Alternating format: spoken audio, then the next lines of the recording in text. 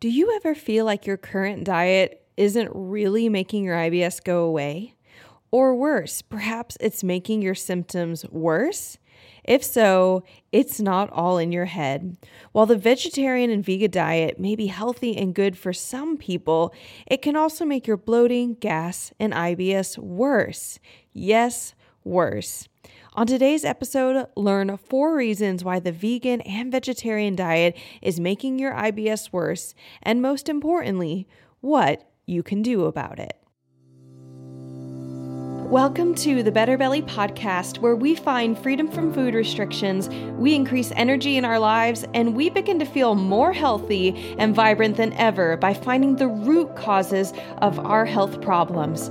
My name is Allison Jordan. I'm a marathon runner, functional medicine health coach, certified craniosacral therapist, gut health nerd, lover of Jesus, and owner of Better Belly Therapies, a clinic based in Ann Arbor, Michigan that works with both virtual and local clients to help them achieve the best health of their life. I am here to walk with you on your journey to a better belly and a better life. We're going to go beyond popping a probiotic and just checking out our poop. In this show, we are going to go deep into gut transformation strategies that last for your entire life. If you are ready to feel your best, get ready to roll. You are in the right place. And just as a reminder, this information is not meant to diagnose, manage, or treat disease. Always consult with your own health practitioner before you make any changes to your health.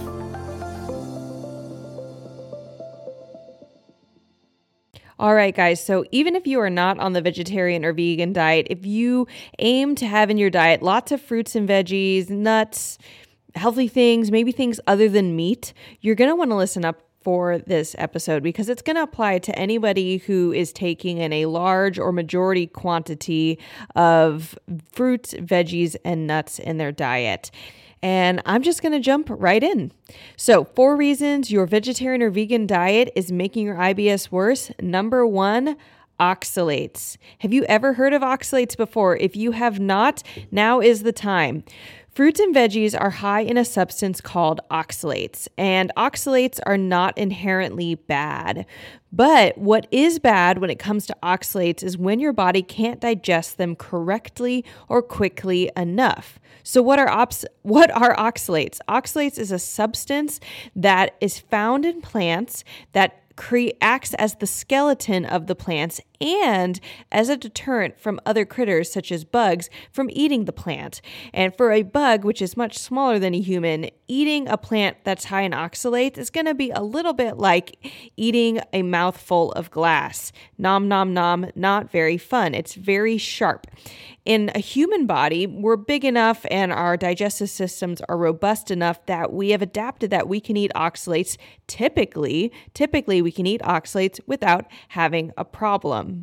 Except if you're having gut health problems and digestive health problems and showing up as bloating and gas and diagnoses like IBS, you actually might be having on top of or as a part of your creation of your symptoms, an oxalate digestion problem.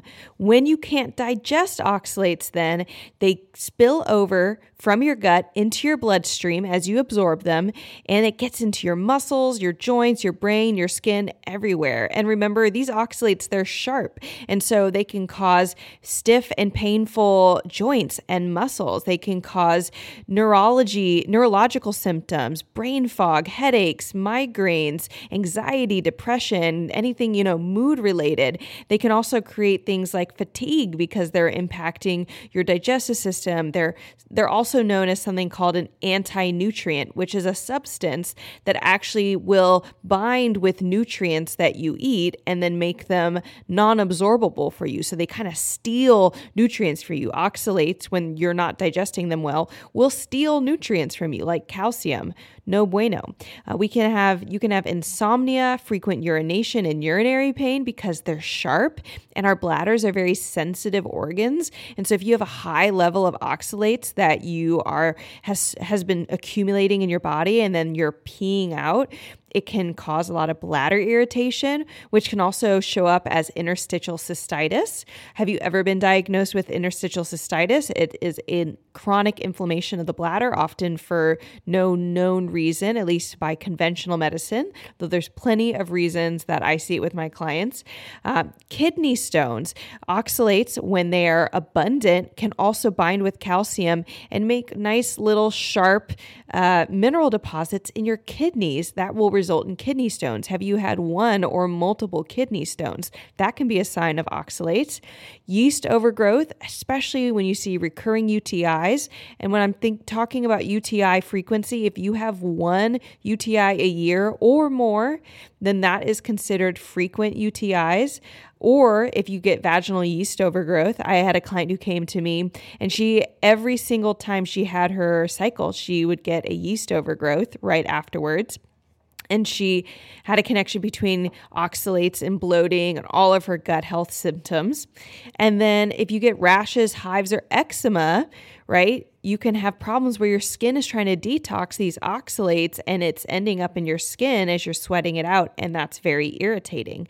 And you can also get all these symptoms, rashes, hives, and eczema from oxalates. So if you're having an oxalate problem and you're eating, but you think you're having a gas and bloating problem, you think you need to change your diet, maybe eat healthy or not eat meats, you stop eating meats or you eat a lot fewer meats, and you're eating more of a vegan or vegetarian diet, you're suddenly most likely taking in a lot more oxalates, which again is fine unless you're having problems digesting it. Some examples of high oxalate foods, if you're thinking about, well, what in my diet might be setting this off? Almost all nuts are high oxalates except for flax seeds, coconut, and pumpkin seeds. Beets are high in oxalates, kale and spinach are high in oxalates, sweet potatoes, celery, green beans, quinoa, and most beans and grains in general are going to be high in oxalates except for rice, millet, red lentils, black-eyed peas, and yellow split peas. So if you are eating oxalates, you are increasing your oxalate load. If you are not dealing with your oxalates well, which is honestly a whole other podcast episode, like how do you detox oxalates? How do you digest them? What are all the other causes of oxalates that can be going on in the body other than diet? Oxalates are a phenomenal, deep discussion, but if you're eating a vegetarian and vegan diet and your bloating and gas is worse, bloating and gas can often be caused by poor oxalate digestion. So that's number one. Eating more fruits and veggies on your vegan and vegetarian diet can be making your oxalates higher. All right, number two, second reason why a vegan and vegetarian diet can be causing more IBS symptoms for you is fiber. And as soon as you hear this, you might be thinking, but wait, Allison, isn't fiber the solution to problems like gas, bloating, constipation? Yes and no. Fiber is often touted as the solution to all these gut health problems. Just eat more fiber, take a fiber pill, eat more fiber, drink more fiber, etc. But again, similar to the oxalates, though it's stemming from a different problem, if you're not digesting well, and we're thinking enough stomach acid, enough bile, and enough pancreatic enzymes, you're actually not breaking down your fiber well enough so that by the time it hits your microbiome and your small and large intestine, that your bacteria, it's actually in a form that your bacteria, at least your good bacteria, can eat and use productively. So if your bacteria is out of whack, if you're low stomach acid, if you have low bile or low pancreatic enzymes and it's hitting that microbiome, you actually can get an overproduction of bad bacteria or an overgrowth even of good bacteria, which is going to actually increase the amount of gas and bloating that you're experiencing. So your little microbiome, it's overeating on food. Think about food that you've just left in the trash too long and it gets smelly, you get really bad gas, like that's actually coming out of you. And that's because of this really dense food like fiber not being broken down and then getting really smelly and getting bloated and not coming out of you very well. We also see with clients who are having fiber problems, if you're like, is this possibly me? Look at your poop, and maybe you already know this. Are you actually can you see, for example, tomato skins in your poop? Can you see lettuce fibers? Can you see bean fibers, corn fibers? There's a certain amount where it's maybe a little normal to see some food in your stool that's very, very tough. But for the most part, if you have appropriate levels of digestion, you're going to see very, very little or very irregularly. And I'm talking a couple times a year, not even once a week. So number 2 is fiber. Fiber in your fruits and veggies could actually be making your gas and bloating worse because of poor digestion problems going on and microbiome imbalance that it's both causing and then also exacerbating if you already have a problem in your microbiome.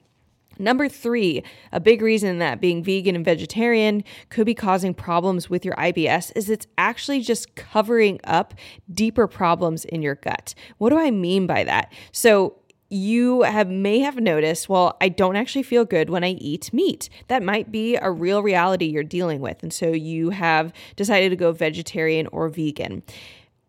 Maybe you feel a little bit better not eating meat, but you also don't necessarily feel good. And this is a state that many of my clients come to me in where they've done lots of different diet changes. They've done the low oxalate diet, low FODMAP diet, vegan, vegetarian, all sorts of different things. And the diet will make them feel a little bit better, but not fully better, or sometimes a little bit better for a short period of time. And then they somehow end up feeling worse again, and they don't know why. This is because diet change can be more of a cover-up rather than a solution to the cause of what's going on. So meat, similar to fiber, is difficult to digest. And so if you remove something from your diet that is very nutrient dense and therefore difficult, aka needing lots of stomach acid, lots of bile and pancreatic enzymes to digest, you in the short term make it easier for your body to digest food on a day-to-day basis. That's also one of the reasons why you might notice, for example, a smoothie or some type of liquid meal might be a little bit easier on you short term because it could potentially be doing some of the digestive work your body's currently not doing. Or perhaps you have weak motility and weak peristalsis, which just means you're not moving your food through your body fast enough, and these kind of denser, thicker pieces of nutrients, aka meat, are slowing up the process.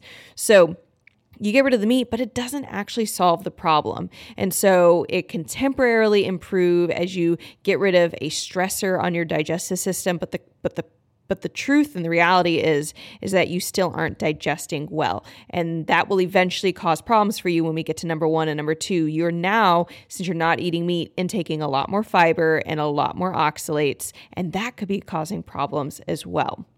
And number 4, so that was number 3, covering up poor digestion. That might be what the vegan and vegetarian diet is doing for you. It's not dealing with your actual root cause of your problem. And number 4 is amino acid deficiency. And I know people get into a big hullabaloo about you actually aren't going to become fully amino acid deficient if you eat vegetarian and vegan. And there's a lot of different nuances going on with this. But if you are actually not feeling well, you likely need a lot of protein in your diet, more protein than a typical vegan and vegetarian diet is going to give you. You need that protein to come and rebuild your body. If you don't have enough amino acids from protein sources, whether it's plant-based or meat-based, you're going to have poor detoxification because your liver, which is your main detoxifying organ, in its second phase of detoxification, which is non-negotiable. It's not like, I got phase 1, so I don't really need phase 2. You need phase 2. In the second phase, it relies on amino acids to neutralize and bind toxins in your body so that you can get rid of them and not reabsorb them and just retoxify yourself. Right? So we need amino acids to detoxify. You need amino acids for neurotransmitter creations. So if you are dealing with anxiety and depression and mood instability, that can all be linked to nutrient or neurotransmitter deficiencies, which you need amino acids to make neurotransmitters. You can be dealing with problems like weak muscles and the inability to build muscle despite working out. And then you can have poor peristalsis of the gut because your gut is made of muscle, right? And so you have smooth muscle that contracts and moves food from your throat all the way down to your butt, and you poop it out, and that's all automatic movement of smooth muscle tissue. And if you don't have enough amino acids to build healthy, smooth muscle, you could be having problems even in your digestion, let alone feeling physically weak. So that is amino acid deficiency. And there's a lot of nuances going to that. Some people are going to do great on vegan and vegetarian diet as long as all of their enzymatic reactions are working well so that they can properly break down or create amino acids that they get exposed to in a vegan and vegetarian diet. Taurine, for example, is an amino acid that our body will make if it can, but if your liver's congested or not functioning optimally, or you're not good at making taurine in your body because of your gene expression, things like this, right? Then you need extra taurine in your diet, and meat's a great place to get it, or gelatin, bone broth, these things, which you're not going to be eating if you are vegan for sure. Vegetarian, there's a little bit of a mix up there because you might eat eggs, for example, which are going to have some of these nutrients. So this is 4 reasons you might not be feeling good eating a largely fruit and veggie nut type diet, right? Even if you're gluten-free, even if you're grain-free, even if you're dairy-free, right? To get rid of those sources of inflammation, you could still be having problems. Now, you have digestive problems, you have that gas, you have that bloating, you've been diagnosed with IBS, and maybe fruits and veggies are causing problems for you. What do you do? Number 1, this is not about just making a diet change, because maybe you went on the vegan and vegetarian diet for a reason, right? You're not breaking down fat or protein very well from meat sources. So just throwing that back in doesn't solve the problem, right? What you want to do is just one of 2 things. Step 1, figure out the nature of your digestive problems. And what do I mean by this? I mean test. You want to test, do you have high oxalates? That's something you can do with something called an organic acids test. It's a urine-based test. They do not typically do this in conventional hospitals or conventional care for healthcare. You want to look at what's your microbiome like? Is it overpopulated in good bacteria, underpopulated in good bacteria, overpopulated in bad bacteria? You can check that out with a stool test called a GI map test. And again, if you're doing this conventional testing through hospitals, their testing is very different. It's not as sensitive based off of markers that their research has shown, which is it's not sensitive enough for people who actually don't feel good and yet aren't necessarily in a disease state. So if you have IBS, you kind of fall into this category where the hospital system doesn't know what to do with you. It's because their testing isn't sensitive enough. If you are having problems with bile production, pancreatic enzymes, the GI map will also show you this. And if you're having problems with low stomach acid, doing a baking soda test and checking out your alkaline phosphatase in your blood work will also give you an idea. Is this possibly low? So these are 4 different things you can test for using 3 different tests so you can find out the nature of your digestive problems and not just throw a diet onto you that sort of works, doesn't really work, or might be making the whole situation worse. So number 1, after you found the nature of your digestive problems, perhaps you have mold and candida, which let me tell you, they actually create oxalates. You could be on a low oxalate diet, which is a whole other topic, and it's not what I'm recommending you to just jump into. But you could be on the low oxalate diet and still have an oxalate overload if you have mold or systemic candida in your body. And the only way you can know that is with testing. And then you want to get rid of it. So that gets to number 2. After number 1, test. Number 2, heal those problems. That's it. You want to remove sources of excess oxalate production, like that mold and candida. You want to increase your body's capacity to break down oxalates. You want to increase stomach acid, bile production, and pancreatic enzymes. You want to balance your microbiome, which let me tell you, you cannot do with probiotics alone. You want to see episode 3 of the Better Belly podcast if you want to know why. That's episode 3, why probiotics aren't healing your gut. And I'll put a link in the show notes. And then you also want to increase your motility and peristalsis. And there's a variety of ways to do this. because there's a variety of reasons that motility, which is that natural movement of the gut, moving food along down your digestive tract so it goes through your body at a good, healthy pace, not too fast and not too slow.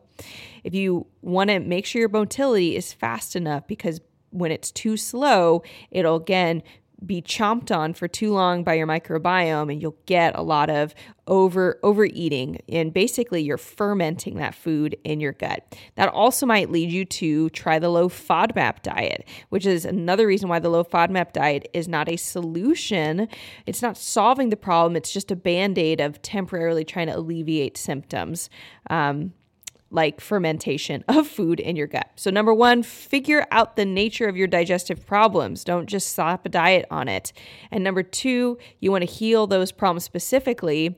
And then what happens after you do that is you no longer have to be kind of tiptoeing on all these different diets around when can you eat and how much can you eat and what can you eat. Your body actually works again. So that's it. No need to go on a long-term diet change.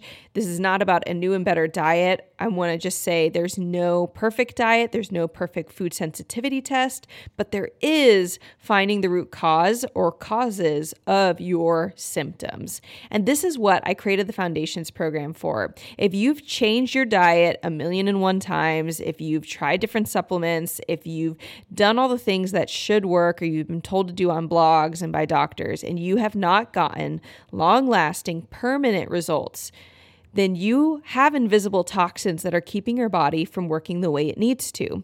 I'm going to invite you to sign up for the Foundations program waitlist. The Foundations program is a 6-month program of working one-to-one with me where we find the hidden causes of your IBS through functional lab testing. We look for things like oxalates, mold and candida, insufficient digestion, nutrient deficiency.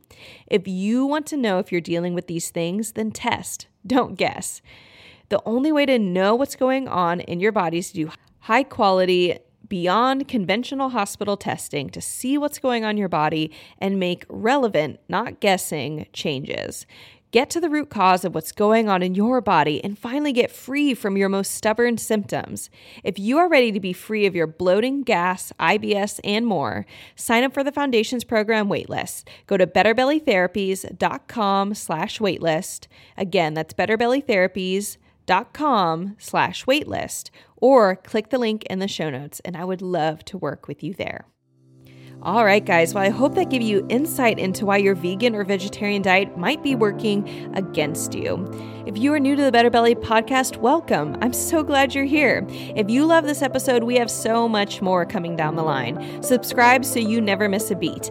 And if you thought of a friend while listening to this episode, I want to encourage you to take a screenshot and text it to that friend. I cannot count how many times when I tell someone I'm a gut health therapist that they say, "Oh, I know someone who needs you." So send that friend you thought of a love note to their gut and do us a favor and pass this podcast along to them. Other ways that you can stay in the conversation with us is by following us on Instagram at Better Belly Therapies. I love connecting with our listeners there, and it means so much if you stop by and said hi. And I just want to give a big shout out to Jen Bree, who left us a lovely review on Apple Podcasts. She says, "Allison's podcast is so refreshing. She is incredibly knowledgeable, and there is so much to be gained from listening to her. This is the first time amidst my struggle with GI issues that I actually really felt hopeful and equipped to get well. Thanks, Allison, for sharing your expertise in such a fun, lighthearted, and enjoyable manner." This lit me up, guys. And if you have been listening to the podcast and it has impacted you, I want to invite you too to leave a rating and review. Your ratings and reviews helps other people just like you to find this podcast and find hope and healing in a fun, lighthearted, and enjoyable manner. And if you are local to Metro Detroit or Ann Arbor region, I want to invite you. I have a local office. I would love to see you in my office. You can book a new client evaluation at betterbellytherapies.com/booking. Or again, if you want to sign up for the Foundations program waitlist, which is available for all clients in the US and Canada, go to betterbellytherapies.com/waitlist and get on the waitlist, where it's the only place I share when I am seeing new clients. Again, that is betterbellytherapies.com/waitlist. Well, I loved hanging out with you guys today, and I'm going to leave us out with our motto: Miracles are immediate, but healing takes time. You got this, girl. You are going to heal. I believe in you.